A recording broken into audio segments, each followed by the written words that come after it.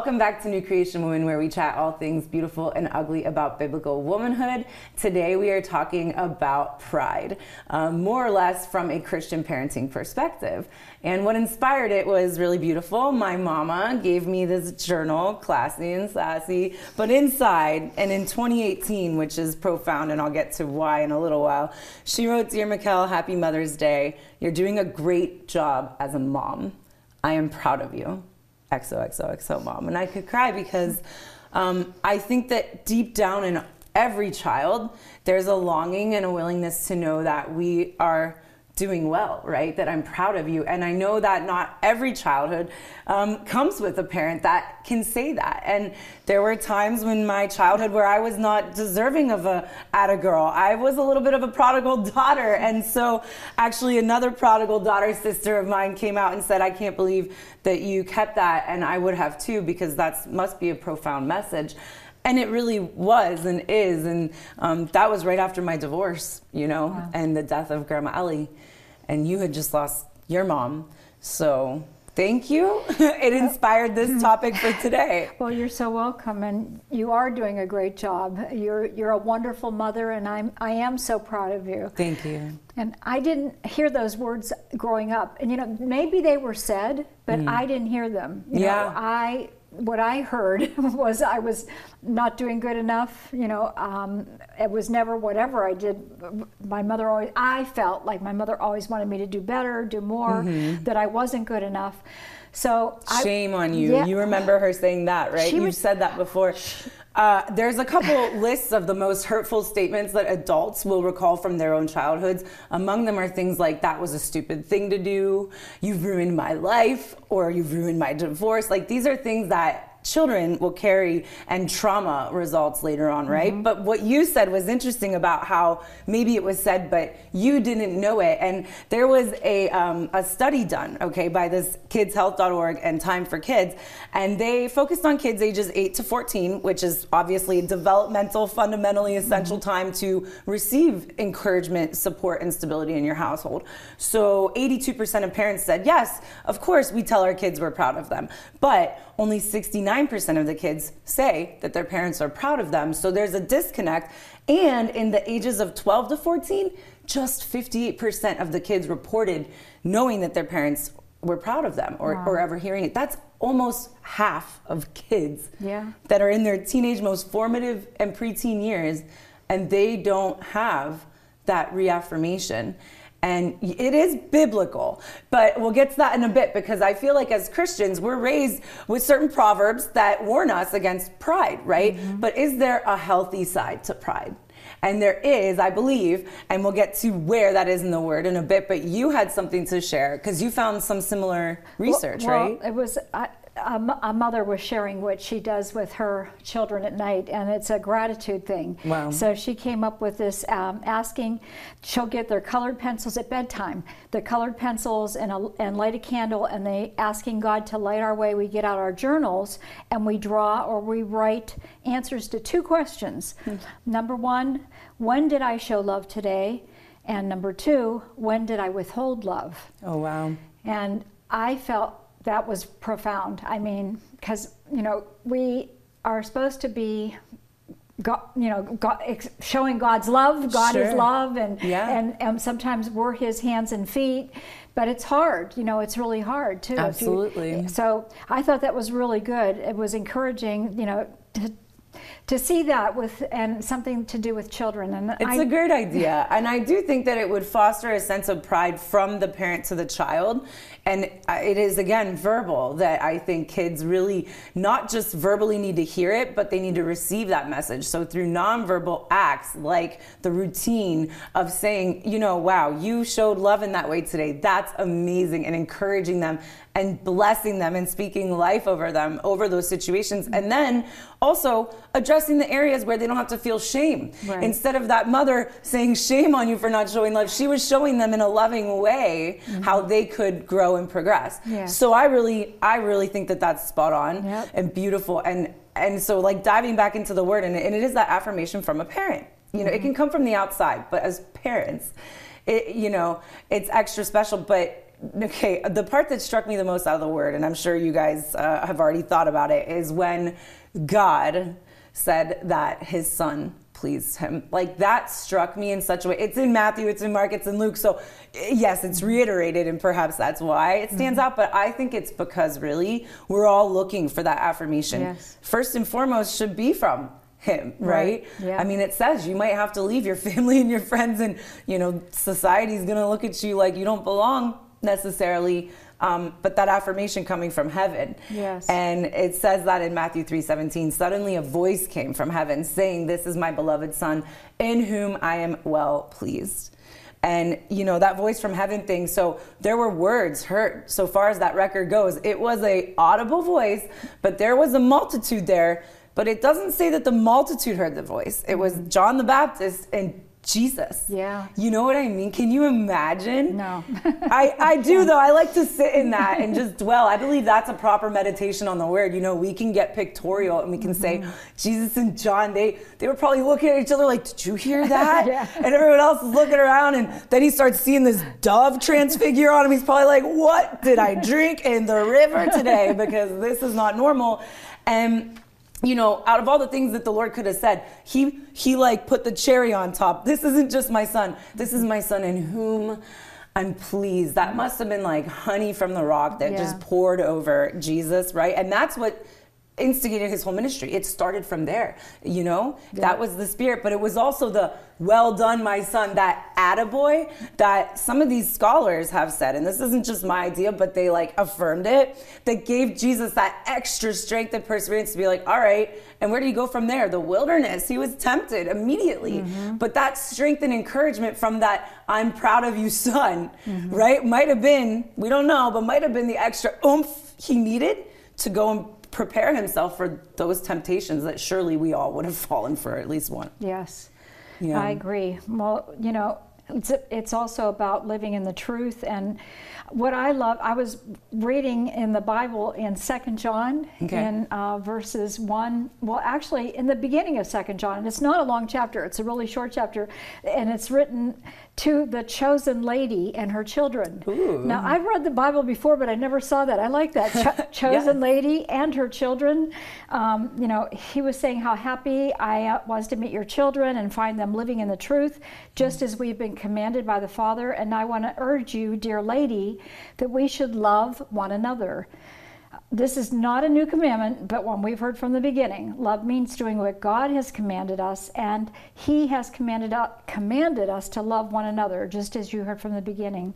And it also goes on to say, and there's only a couple paragraphs, and so it's really short if you want to get out your Bible and look at 2 John. But it talks about, if someone comes to your meeting and doesn't teach the truth about Christ, don't invite him into your house or encourage him in any way. Anyone who encourages him becomes a partner in his evil work. Sure. And that's about, I think, being also linked, you know, with people, because there's a lot of false teachings going on, and you know, the light and the love. Well, and I mean, again, that is, the root of it is really pride, right? And so that gets us on that bad side of pride again. And I think that it's really relevant because a lot of maybe Christian parenting, especially like from your mom's generation, was heeding the word as they read it, but not understood it. And they were taking things like perhaps Proverbs where it says, you know, the pride comes before the fall. And they were heeding that as a warning, but they also were applying it to children and how they perhaps were raising them. You know, Proverbs 11:12, when pride comes, then comes disgrace, but with humility comes wisdom. So I guess it becomes this delicate balance of how do we raise children in an environment where we tell them that we're proud of them, but they are still humble creatures. I think that now, because of social media being global, we're in a secular society that is more prideful and boasting than it's ever been before. You didn't know what your neighbor had 20 years ago. You had to look over the fence. Now you know what they ate, what car their kid got for Christmas. It's crazy. And it's a pride of boasting. Think about it. When you post, you boast. How many people, I didn't just make that up. They're boasting, and it's about wonderful things, sometimes children and dance competitions, but whatever it is, really the concept of a post is a boast. And what does that do? It incites other people to start saying, look what they have and what I don't. And it catches this fire of essentially what the Lord exactly warned us of. But the Bible doesn't tell us to never boast. In fact, Paul came boasting often. He even used those words in 1 Corinthians when he was talking about the message of the cross. And he encourages us, be proud of what Christ has accomplished for you. He even tells them, boast, but for the sake of the cross. And I found that really interesting. Let him who boasts, boast in the Lord. That was 1 Corinthians 1:31. And I really found that interesting because he also related it to the way that he was preaching. He was like, notice that I don't come to you boasting words of wisdom in order to prove to you that the power and the authority of Christ, from which I represent, is true. I came to you trembling and in fear. This is just a couple verses later, and that proved to you, like, you got the power and through the Spirit, but not through the wise, boastful words of a human mouth, because fear not to idle the teacher. And that's why, Paul was really cool about that, because I think sometimes as Christians we're like, we can't brag about anything, but it's like, that's not true. We have the greatest thing in the world to brag about, and that is truly loving someone, as we are commanded in John, right? Because not loving someone is not telling them about eternity with Christ, or maybe calling out sometimes in grace their sin and to repent, because again, Christ didn't wash the feet of sinners that weren't repenting and following him. He washed the feet of his disciples. And the world is preaching this love is love concept and trying to plug an unbiblical definition of love into Christianity and trying to force Christianity to love like the world loves. But that's loving them to death, literally, into hell. Yeah. That's not love. Yep. Absolutely. Yeah, I think there's a fine line there, because we do want to encourage people, but then you could encourage them into a boastful, and to keep sinning, like saying that grace, God is love, God loves everybody. Yes, he does, but he doesn't love sin. And calling out, there's an art to that, because the tradition. I grew up in the Catholic tradition. I did not hear a lot about love. Now, there may have been priests talking about it, but again, I heard about the punishing God, that you're going to go to hell, that you got to do the 10 Commandments. If you don't follow the 10 Commandments, you're going to hell. And also, if I married my husband, they told me I was going to go to hell because he wasn't a Catholic. Oh my gosh. So there's all these rules, that some religions put on, and then you start to, question. But that's why I'm so grateful for the Bible, and that with this translation and the different translations, that the Amplified really brings it to life, the New Living Translation. But 1 John 4:16 says, we know how much God loves us, and we have to put our trust in his love. God is love, and all who live in love live in God, and God lives in them. And we love each other. I think one of the key verses in the Bible is actually 1 John 4:19. We love each other because he loved us first. He loved you even when you were out there doing your prodigal thing. He still loved you, and I still loved you, and that was hard. I was on my knees a lot because I still loved you. You're my daughter, and I tried to warn you about yoga and different things, but you didn't, you couldn't hear, you couldn't, till God revealed himself to you and about those things. And that's why, and I do want to pray for anyone who has a prodigal, because they will. I believe so. Yeah, I had a lot of people come out of the woodwork and they're like, you don't know how many years I've been praying for you to stop doing yoga. Like, elements of what I needed to do, the conviction of the Holy Spirit had to be the ultimate one. No one was going to convict me of my sin. In fact, the more I heard it, the more I did it. Right. Yeah. But obviously, Holy Spirit got through eventually, and I do believe that it was the saints that were seeding that prayer daily, because it's intercession and it's real. And that's something that we can be proud about. I can be proud of the people that prayed like that and tell them that I'm proud of them for that. You know what I mean? We do have kingdom atta-girls and atta-boys.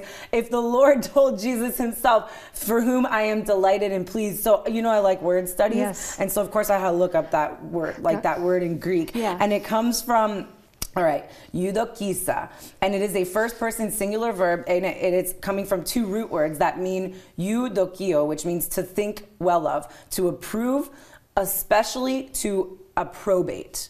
So if that was what the Lord chose to use when he spoke only of his son, but 21 other times also in the Bible as either attaboys or warnings. Wow. Like, this displeases me, you know, and then it comes out in the New Testament a lot with the churches that started going, you know, and I looked into that and I said, well, okay, so there's a downside, a dangerous side of pride, right? What the Bible says, but there's also this other remnant of, so what's in there and what can I learn, right? So 2 Timothy 3:1-2 tells, but mark this, there will be terrible times in the last days. People will be lovers of themselves, lovers of money, boastful, proud, abusive, disobedient to their parents, ungrateful, unholy. Essentially everything I was blaming Facebook or social media for, you know what I mean? Lovers of themselves, money, boastful, proud, abusive, disobedient. And notice what comes after that. Disobedience comes right after the ungrateful, right before it. So maybe practicing gratitude at night with your kids will cultivate more obedience because now they know what they've got, right? And they're grateful for it. And they also know you're proud of them. And this is a reciprocal relationship of love, which is a characteristic trait of God, you know? But there's an essential key point missing if you don't understand that there's a healthy side to pride. But you've got to know when to nip it in the butt, you know? Right. That's good. So I think that's really interesting. And I also thought that another situation where the English language just lacks the verbiage, and that's why it's important to do those Greek word studies or Hebrew word studies, because sometimes, doesn't matter how many translations we have, you don't get it, right? And that's why I do also like some translations. I like shopping translations, I will say, for different verses, because sometimes it takes 4 or 5 different ways of reading it for me to be like, aha, you know. And I went through the religiosity of New King James only, so if you're about to say that, we can talk about it in the comments. But I do think that it really helps to get that sense. And the same way, kids could be told proud, and they don't hear it. They don't hear it because it's not being said in a way that they understand. So anyway, there's this language that happens that distinguishes between good pride and bad pride. And good pride directly is describing immense joy towards someone. That is what the Lord was saying towards Jesus. Joy. He delights in me. That's a Bible verse too. And guess what? He wasn't just talking about his son. He was talking about his children on earth. He was talking directly to Jesus, yes, in the Matthew. But I'm talking about when he says he delights in me. That's in the word, and that is a promise for all of his children. To delight the Father of lights, the creator of the universe, delights in this pitiful thing. Like, what could make you feel more proud? And that's the good pride that I'm trying to learn how to cultivate and balance and share. And I think you get excited. And I think that actually spurs the gospel in us. That's where we should be sharing from, that pivot place of like, look at how proud I am to be who he's made me today. And yet I have not arrived. And yet this is an eternal process, right? But you can have it too.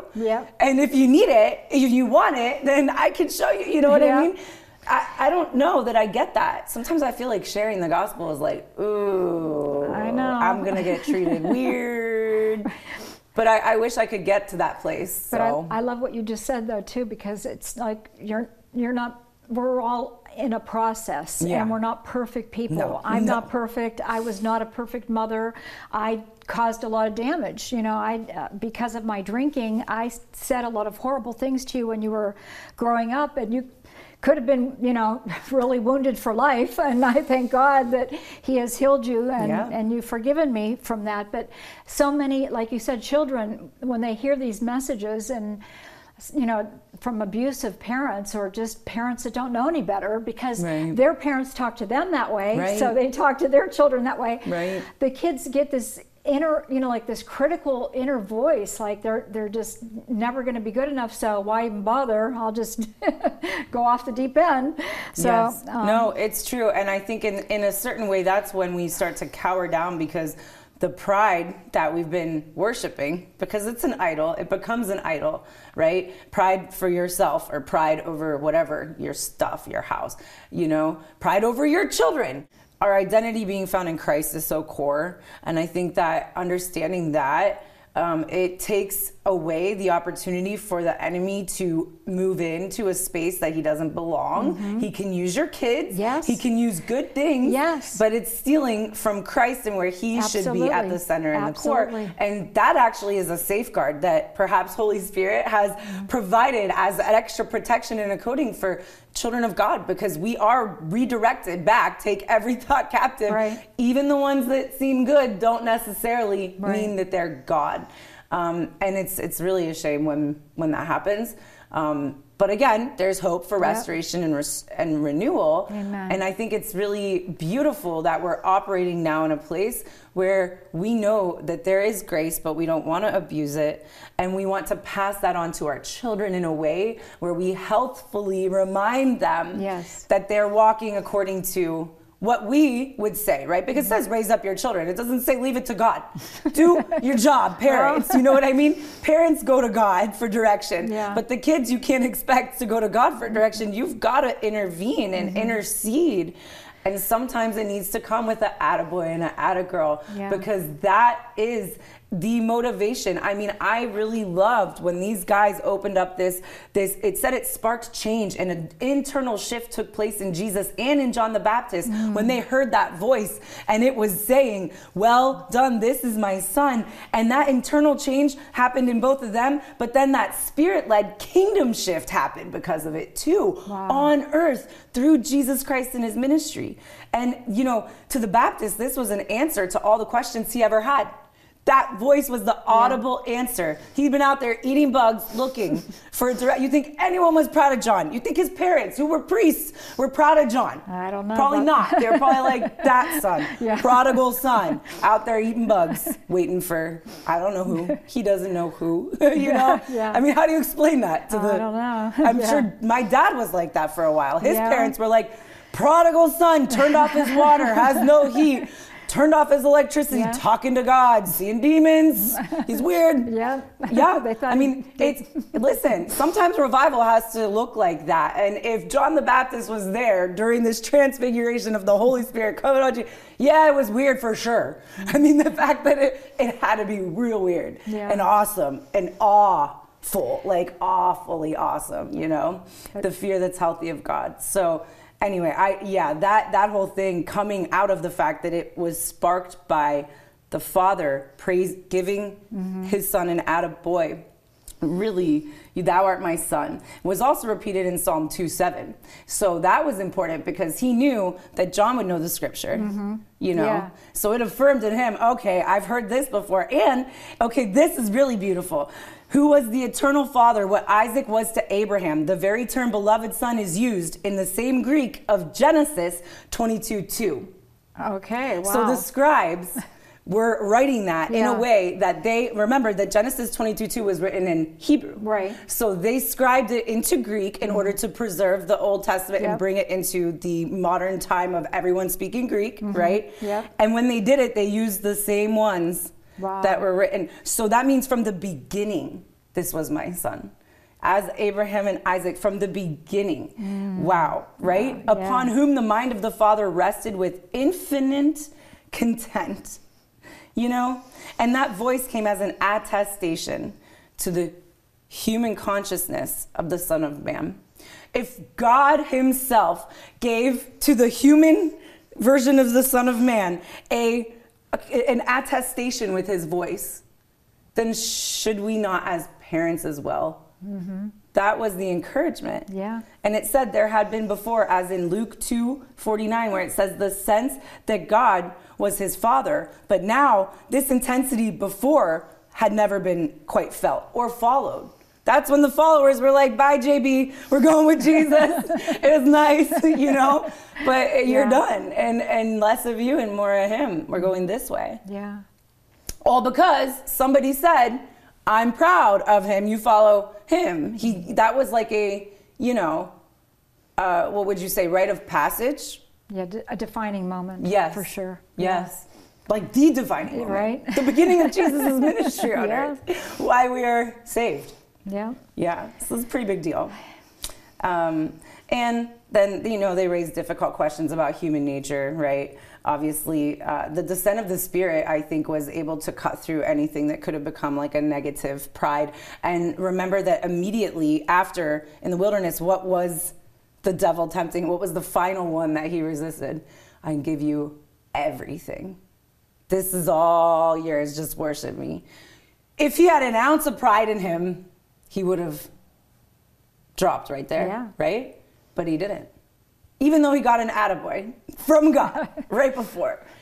There's such a thing as healthy pride.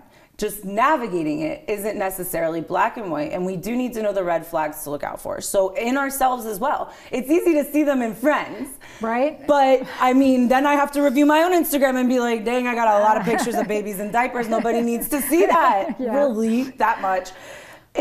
We've got to evaluate ourselves. And it does take honest introspection from a lens that it's not pretty. We can't hide it from God. We can't. He sees pride, but his Holy Spirit, that's the beauty of the promise of it dives so deep. Says that the man knows not even what its spirit knows. And the Holy Spirit communes with our spirit. It knows us better than ourselves, Yeah. So I believe if we ask him to come in and clean that out, and we mean it with our whole hearts, and we say, show us, reveal to us the places that maybe we need you to come in and remove pride in our life and in our hearts and in our children. And any damage that we've done, in the name of Jesus, help us to reverse it. Any territory that you've stolen, Amen. And not being, I want to say, victims. You know what I mean? Mm-hmm. Because it happened to me, now it's happened. I am becoming my mother. I've gone through this existential moment in my life at the verge of 40 where, I've seen so many things where I'm like, I'm truly my mom and my mom is truly Ellie, and these are generations, but there's blessings. Yeah. There's curses, but there are also blessings. Amen. And it's our job to nourish and nurture those for the generations, and then to cut the chains which does not serve him. That's amen. I remember, standing and saying, drawing a line in the sand and saying, these generational curses and things that have run in our family. Depression, addiction, not little ones. They're pretty big ones. And cut them off. Right. And they're called strongholds. I don't want them passed on to you or your children or any of my children or grandchildren. We cut them off in Jesus' name. But sometimes they creep in like these tiny little things. Yeah, they try. Like a snake in the garden. Mm-hmm. And what was he full of?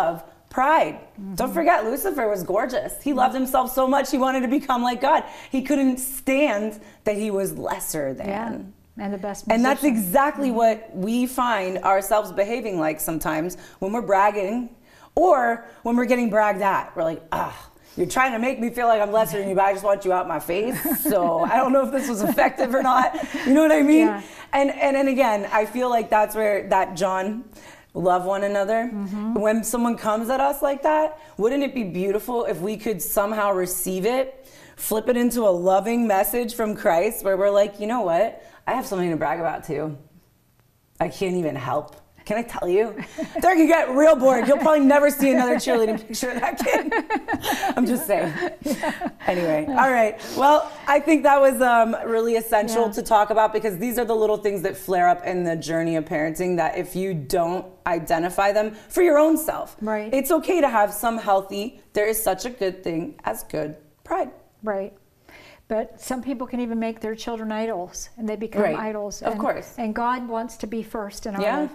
We love him because he first loved us, and he wants to be our first love, not our children and not even our spouses. I know. And there's a holiday that people celebrate love, and it's really hard on some people that don't have a spouse, or maybe their spouse just died and they're grieving, and but it's about our relationship with him, because he has to be our first love, and he has to fill that hole in our soul before we can love anybody else. Yeah. Right? Yeah, 100%. We have to make room sometimes, and when the Lord needs space, he's a gentleman, but if you invite him in and you ask him, sometimes those revelations can be uncomfortable, because all of a sudden we don't want to let go to that thing that we're clinging on to, that we're so proud of, that we've created in our kingdom.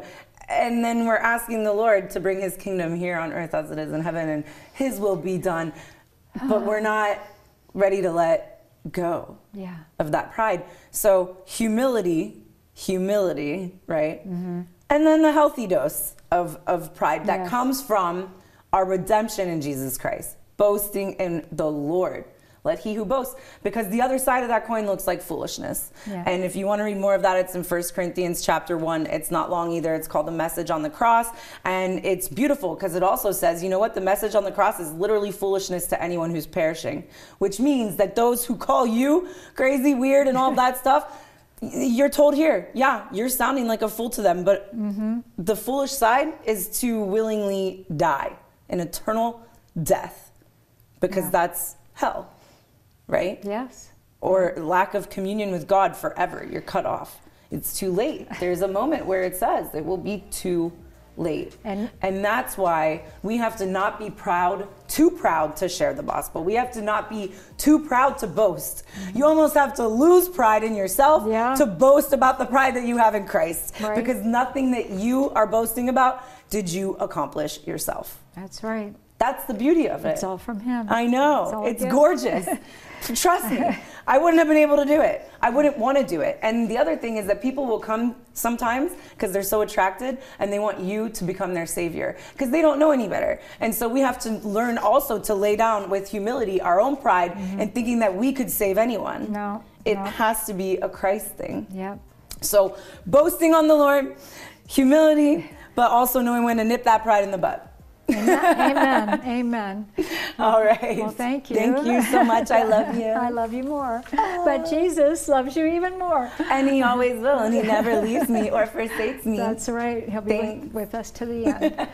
All right. I love you too, Mama.